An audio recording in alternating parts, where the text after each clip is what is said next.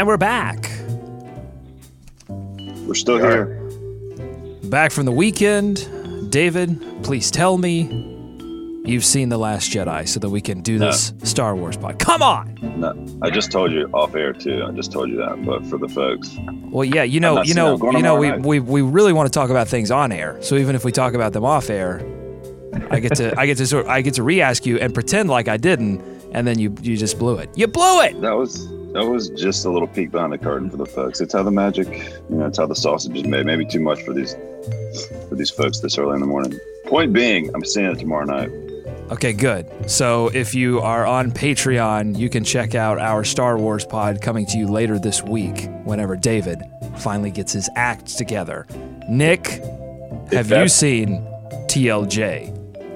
Yep.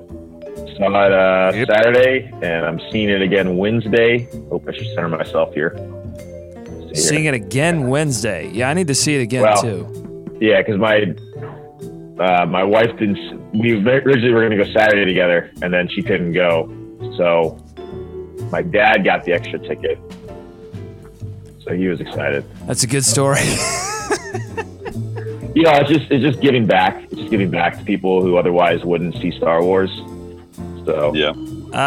I named this episode Horseshoes and Hand Grenades because the Hornets right now are stuck in this almost malaise. I mean, it's not an almost malaise, it's a malaise of almost, if that makes any sense. They get right up to the line of winning a basketball game and haven't been able to get over the finish line. Do you feel like they're going to win? Especially Horseshoes. The Blazers, that game. Did you guys think they were going to win either one? Like at any point it was happening? Yes, of course. I'm a believer, David. I have belief in my heart. I'm generally a positive person. And when Kemba Walker has the ball in his hands and he's rolling, anything is possible. Anything can happen. It just hasn't happened. Yeah. It just for some reason will not happen. I just feel like all the bad stuff is happening. If it's not the three-point shooting, they can't stop anyone. If they can't stop anyone, anyway, we can get into it. Yeah, we're gonna get into that. We're gonna go over some things you may have missed in the news last week. Plus, we'll preview this game coming up tonight against the New York Knicks here in Charlotte. The Hornets back at it, and we're back at it. Let's get this show started.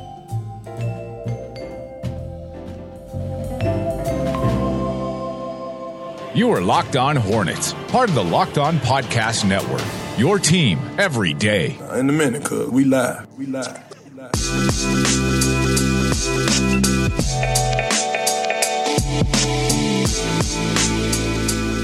This is Locked On Hornets, your daily podcast on the Charlotte Hornets and the NBA. We are part of the Locked On Podcast Network, your team every day. Search your podcast app for Locked On to get podcast on the NBA, the NFL, and fantasy sports. I'm Doug Branson. I cover the Charlotte Hornets for FanRag Sports.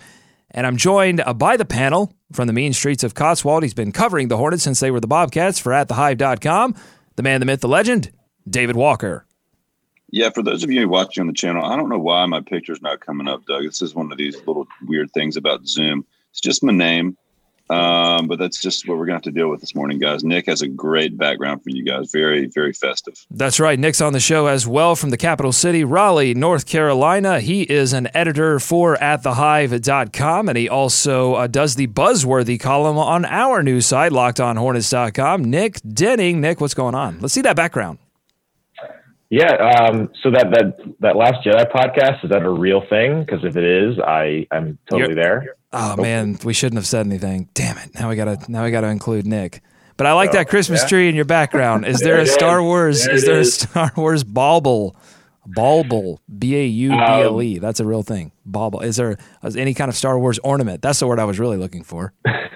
There's not. I do have a Star Wars stocking though that's off screen, and I'm not gonna go get it. But yeah, that's fine. Yeah. Oh, cool. Yeah, no worries. We're just running a show here. We're just trying to be entertaining. But you refuse. See, this is why you're not allowed on the Star Wars pod, because you just refuse. What is this? Okay, but you definitely get the mug in the shot. That's fine. Hey, real quick, Doug. As long as we're on the Star Wars thing, it feels like a good way to go. Let's keep going there.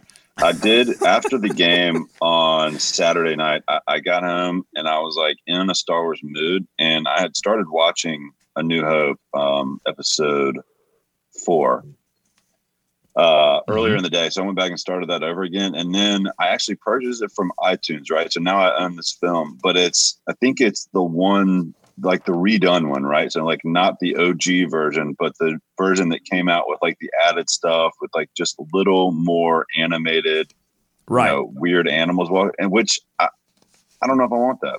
You should. You got to go exactly. Original. You got to find the original. In fact, there are people out there that have made it even more like the original. There are sketchy sites that you can go to find that. And you should. You should seek out Star Wars as it was originally shot. George Lucas be damned. Okay, this show is brought to you by our friends at Frame Warehouse. They have the guaranteed best price on your next framing project. They have 6 locations in Charlotte. FrameWarehouse.net is the website. And let me tell you, so you're going to be getting a lot of gifts this holiday season, hopefully. And some of them you may want to put on the wall. Maybe you get a nice poster for your office, for your bedroom. Well, the one place that you need to go after you get that awesome gift is Frame Warehouse to get the perfect frame put on it. When I give people these type of gifts, I don't often give them frames because, to me, framing is such a personal thing. Like, I don't want to tell you what kind of frame goes with your wall, with your decor. I want to leave that up to you. So we're proud to partner up with Frame Warehouse because they've been family-owned right here in the heart of Charlotte for over 35 years. They have the guaranteed best price on every framing project. At Frame Warehouse, you can frame almost anything for next to nothing. If you can think of it, you can get it framed. Sports memorabilia, posters for your office, maybe your kid's bedroom, jerseys. And the best part is that Frame Warehouse makes the whole process super easy. And I don't know about you, but I need easy, especially around the holidays. Frame Warehouse has framing experts that will walk you through the entire process and turn your project around quickly and for an amazing price. Don't let your prized possessions go undisplayed. Talk to our friends at Frame Warehouse at one of their 6 locations in Charlotte. Go to framewarehouse.net to find the one nearest you and tell them Locked On Hornets sent you. Give them a Go Hornets, Go America, let's swarm Charlotte. All right, let's dig into these 2 games over the weekend. A home and home back-to-back for the Charlotte Hornets against Miami and then Portland. They lose both. Miami 104-98, Portland 93-91. A couple of low-scoring games, a couple of games that were close down the stretch. The Hornets making a comeback in both, but unable to seal the deal. Let's start in Miami. This was a tough game all around. Again, it came down, both of these games really, guys, came down to second unit scoring for Miami. Bam Adebayo gets 11. Wayne Ellington and Tyler Johnson combined for 9 3-pointers and both dropping 16 points on the Charlotte Hornets. Those were your leading Miami scorers, Wayne Ellington and Tyler Johnson. The Hornets got a good effort from Kemba Walker, 25 points, 15 of those in the fourth quarter. He really tried to bring them back as best he could, but just no production off the bench, David. Not really, no. Jeremy Lamb and Frank, chipped in with 12 and 10 respectively, but not enough from them. And too big of a hole again. The Hornets actually outshot the Heat from three-point land, you guys. They actually made a better percentage of their three-point shots, hitting 37% to the Heat's 35.5%, yeah. But unfortunately down the stretch, the Heat were able to knock down a few more. And again, the Hornets just didn't have enough to quite get over the hump. I mean, a nice little comeback. Kemba did get dinged up, which I think affected him more so in the Blazers game the next night. But, yeah, man, just could not get back enough. The bench was killer. And Tyler Johnson and Wayne Ellington, man, they basically, put the Heat in the driver's seat for the game and hit a big shot when they needed it. And, of course, our man Dion Waiters hit the clincher down the stretch. So what I wanted to ask you guys about some of those last possessions, specifically the Nick Batum possession. I wasn't a huge fan of that one at the time. Every basket's big at that point, and he had a decent, post-up opportunity, but just couldn't get it to go. Yeah, Nick, what do you think about that? Well, I mean, it's, he probably would have made it if this was the game the other night when he finally had a good performance. But this, with you combine that shot, you combine a lot of the possessions late they had against Portland. This is a team that's getting opportunities to win these games, as you kind of said, Doug, at the beginning here, like this is almost, right? This is almost, they're just not converting when they need to. And it'd be one thing if they were losing a close game here or there, but the fact that this is continuing, I mean, it shows a couple of things. It shows talent seems a weird word to throw around right now with a 10-19 team. Is that what their record is at this point? But it's not like they're getting blown out in these games. They're right there. They're putting themselves in positions. Maybe they're not running the best sets. Maybe they're not always getting the best shot, but nothing's easy. Right. Exactly. Yeah, definitely. And a lot of that, I think, again, has to do with the fact that they tried to go to their second unit. They tried to go to their full bench unit and just failed miserably in this game against Miami and are now forced to shorten their rotation. They started to do that in Portland. They lose that game 93-91 as well. A few positives, though, from the Portland game, one of them being Nick Batum, 23 points, 9 of 17 shooting, 5 of 9 from 3. The 23 points, a season high. The 5 made threes, a season high. Some of those threes very difficult over really good defense, the kind of three-point shots that we've been accustomed to seeing opponents of the Hornets hit, and not so much the Hornets hit those kind of shots. He also added 5 assists and 4 rebounds. To me, that's the key. Like, okay, they lost the game against Portland, but if they're ever going to turn this thing around, you have to get that kind of production, maybe not night after night from Nick Batum, but certainly more than they've been getting lately, David. Yeah, and on a night when Kemba was a bit off, I mentioned that wrist injury he sustained in the Heat game. I think that affected him a little bit more. Like I said, in this game, it looked to be a little sore. Or at least he just had an off night shooting, and maybe that's what it was. But yeah, you have to take the Nick Batum performance away and feel good about that. But again, they could not, way too much Lillard and McCollum. I mean, they couldn't handle either one of those guys on this night. And, Silas talked after the game about shortening his rotation, I guess, specific response to neither Monk nor Bacon playing in this game at all. I mean, it's kind of weird, though. They played 11 guys against the Heat and 10 guys against the Blazers. It's not a huge shutdown in player rotation. Well, listen, they've tried everything that they could try with Malik Monk. They tried playing him with the second unit. It didn't work. Should we talk about this real quick, Doug? Because my prediction of Monk with the starters, it happened. That's or not my prediction, but my I don't know what it was. Yeah, it happened. And it wasn't very good. He blew several defensive assignments. He did knock down 1 3. But when I asked Silas about playing him with the starters in the first and third quarter, his response, I think, was telling.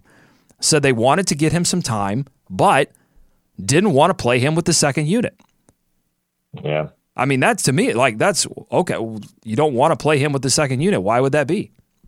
I think there's not a trust factor there that his offense would be good enough to overcome the deficiencies on the defensive end. It's just going to be a learning process. Now, the question is, if Monk and Bacon are not going to play for a long stretch of games as they try to get this thing back on the winning track and shorten that rotation down, would it make sense to send them down to the Swarm to get them some time, to get them some action? I wouldn't have thought that was a viable solution for them earlier on in this season.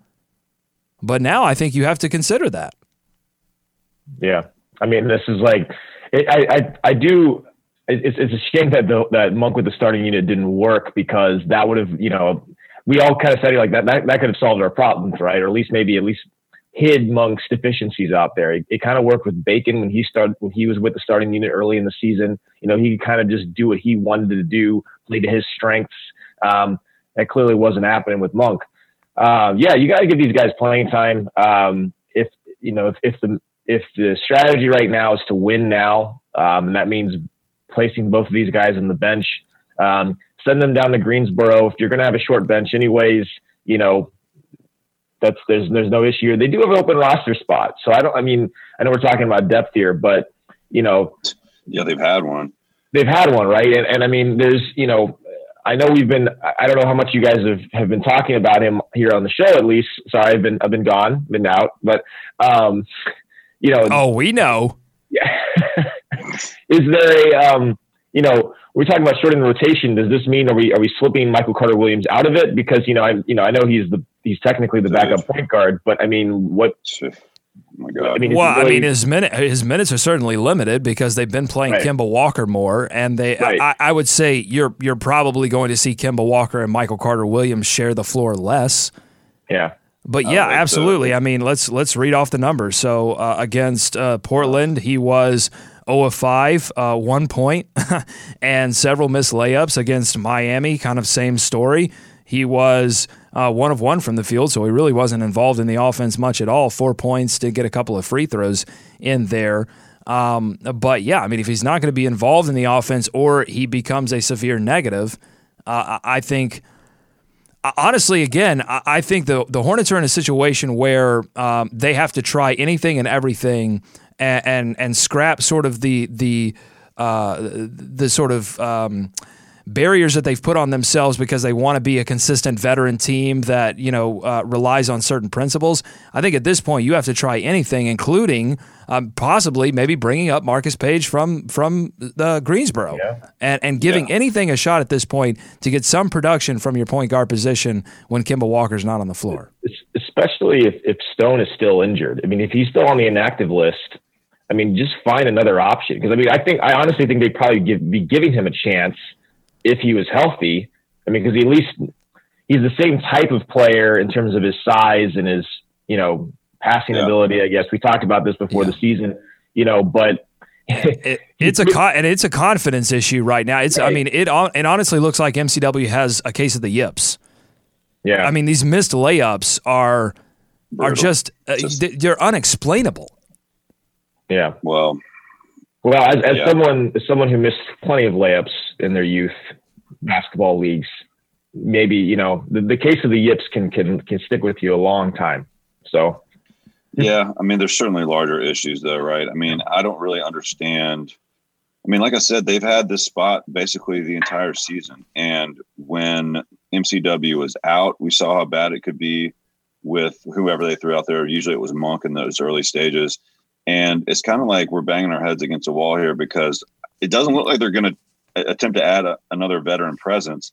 They've had guys out there. They've had guys in, especially before the season. They had a bunch of veterans through, chose not to bring on any of them. It's puzzling that MCW was the best option they chose to go with. And now, like you mentioned, Page and Stone, I mean, obviously these guys aren't ready. I mean, that's what it comes down to. I mean, people are asking about Stone for good reason, because you need to try anything at this point. But that situation is a disaster. It has been all season. At this point, I don't know why they would try and bring on anyone if they haven't already. But, I mean, you might want to try it. It's just frustrating.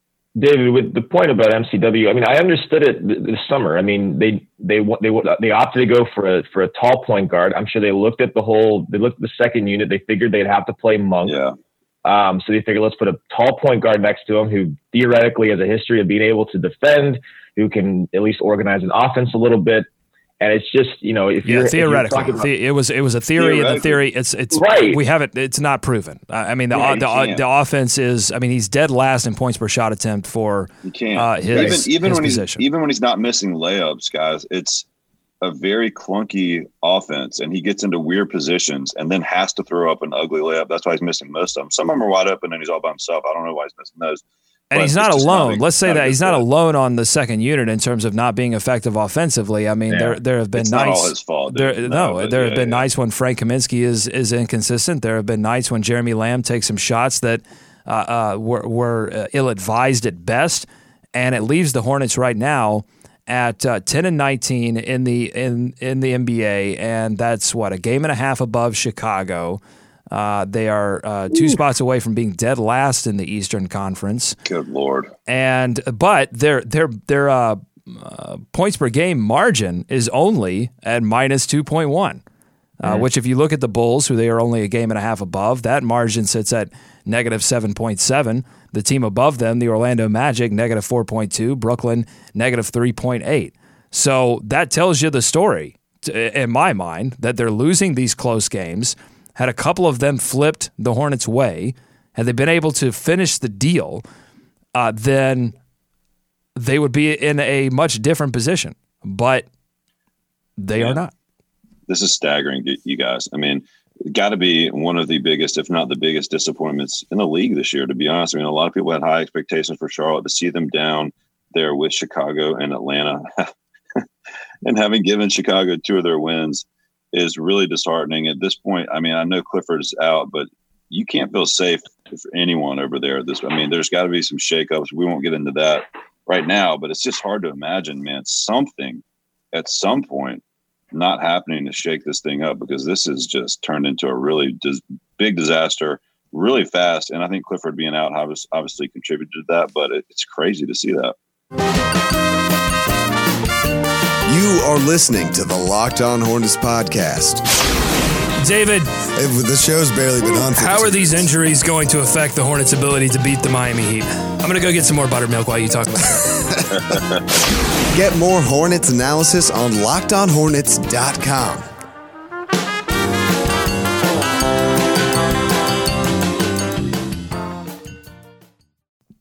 All right, a couple of things you may have missed from last week. Zach Lowe, in his 10 things that he liked and didn't like column on ESPN.com, had some stuff about the Hornets, led off with the title here, Oof, Hornets.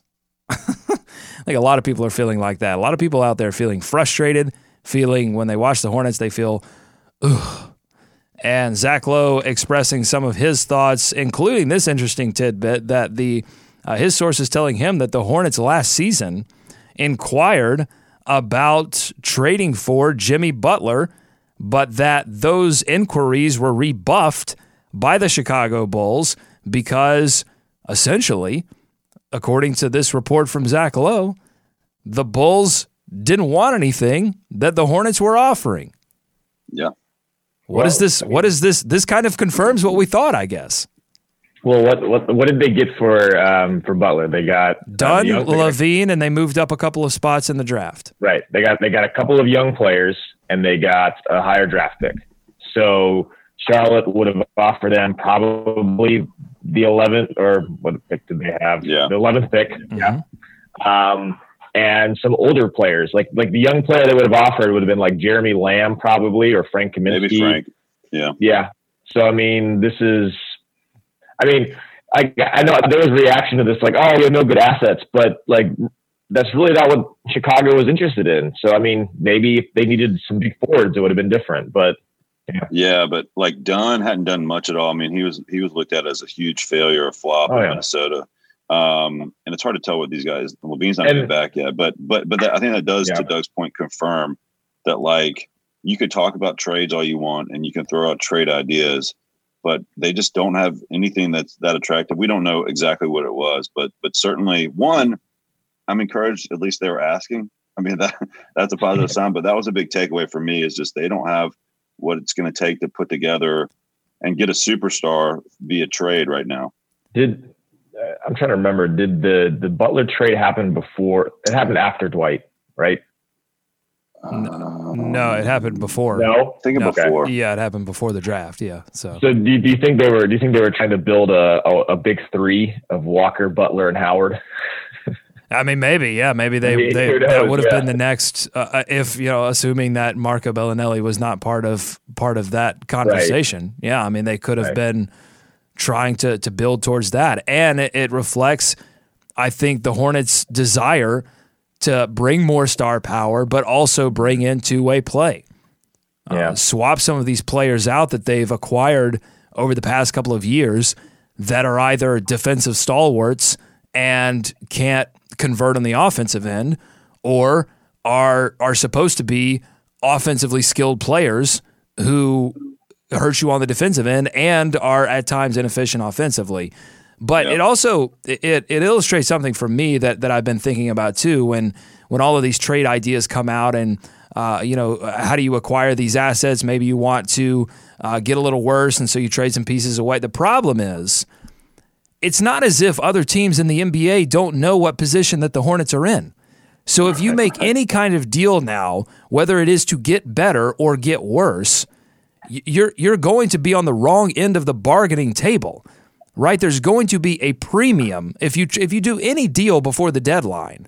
That's why deals get done at the deadline, because the deadline exists, and everyone knows the deadline exists, and they know they know, so everything gets pushed down to that date when a trigger has to be pulled, right? So if you try to make any deal before that deadline, you normally end up paying a premium. Yeah.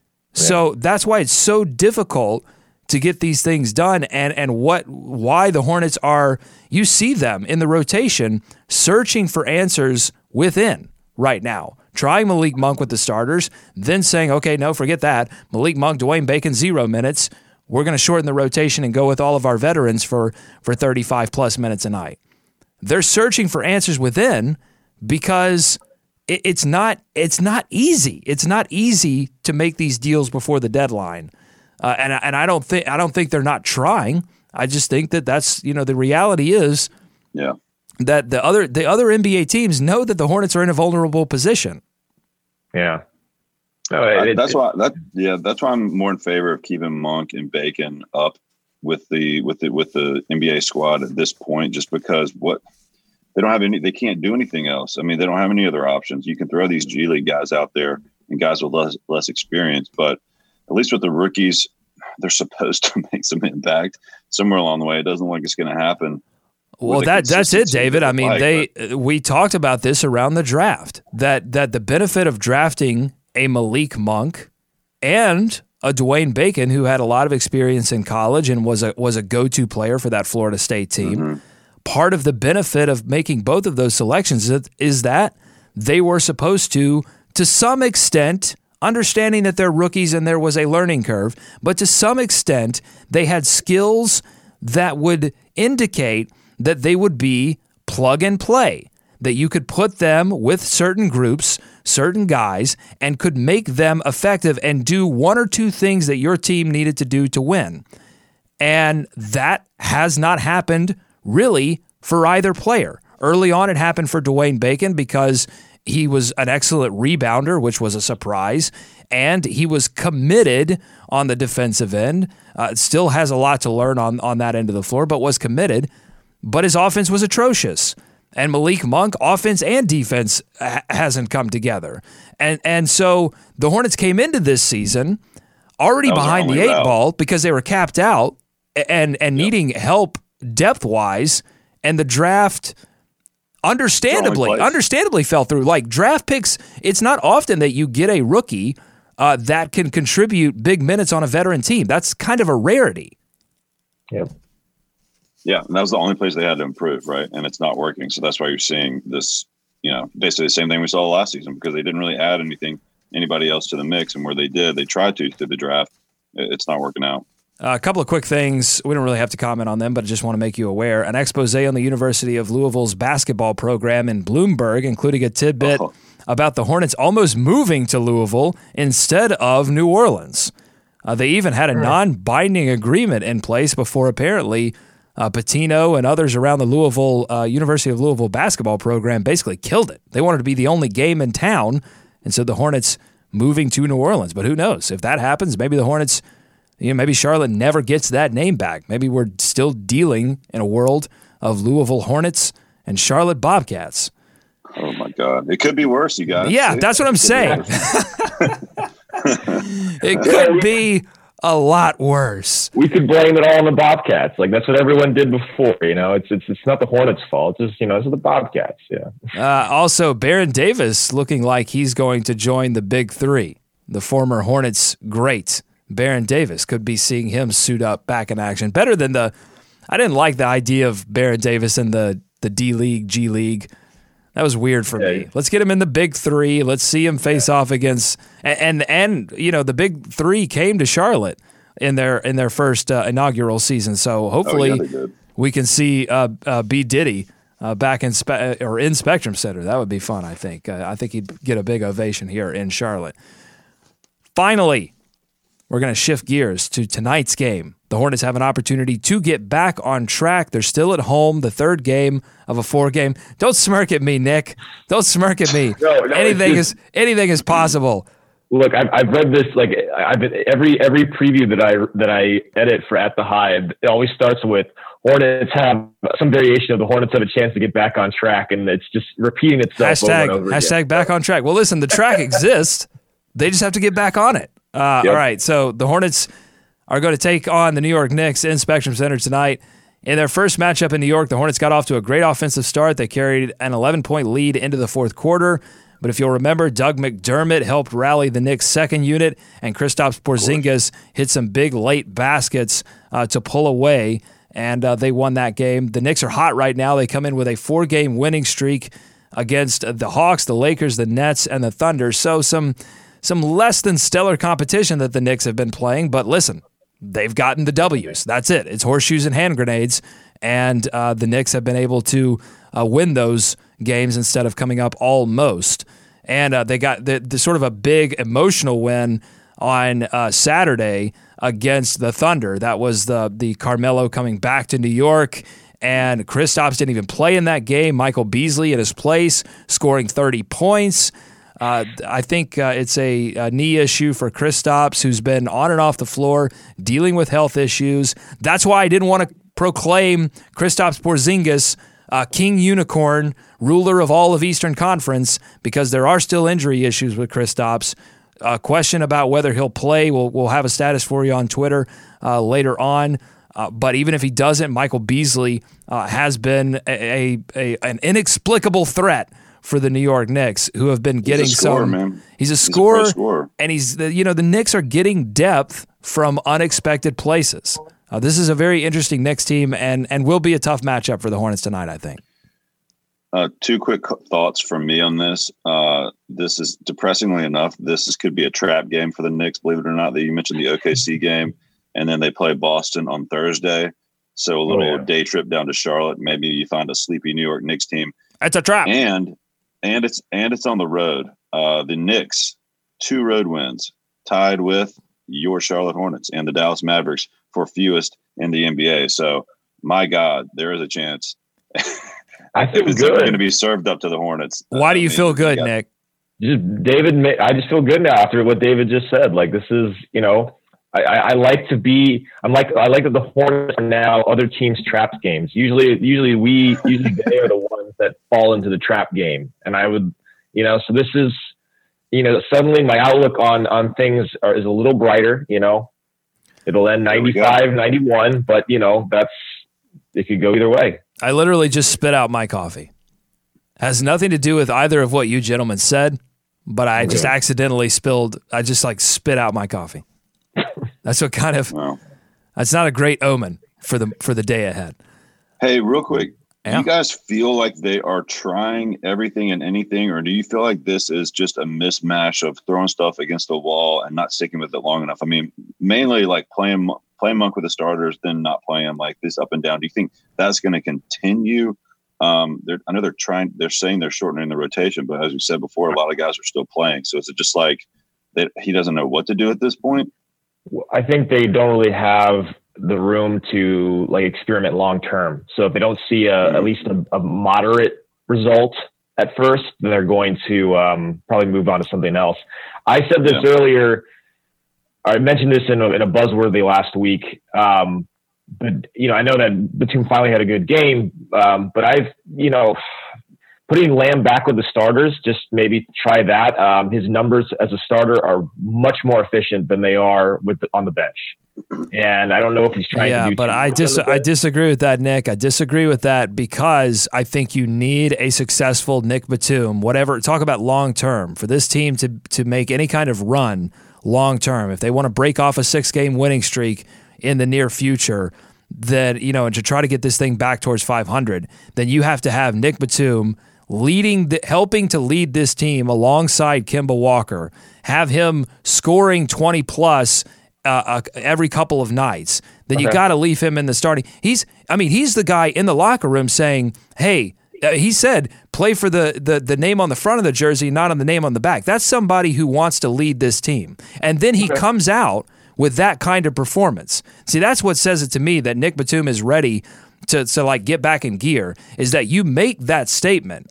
You make that statement to your entire team. You challenge your entire team. And then you walk out on the floor, and he was as aggressive against Portland as he has been before that game in the month of December.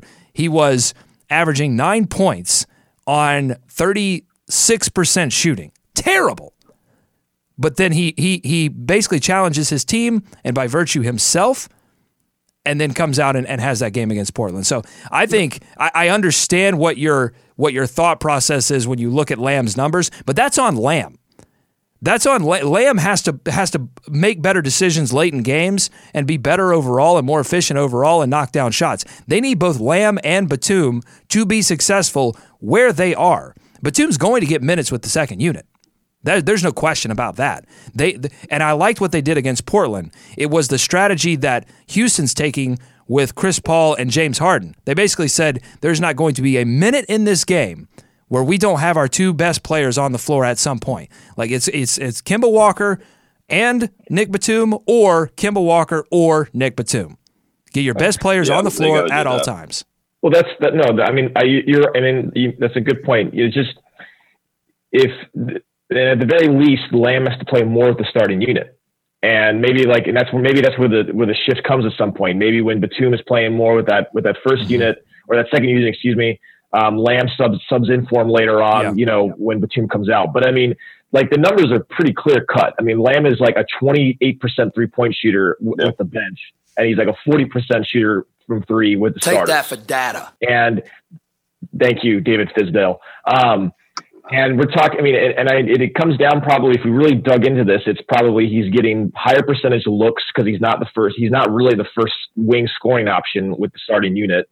It's a different mindset. And then, so if we're trying to maximize the team's efficiency right now, which we really need to do, I would try something like that, plus it's not like we need Batum with that second unit more, because Michael Carter-Williams, as we've talked about, is not doing what he was asked to do. We need some kind of ball handler in there to facilitate the offense, to calm things down.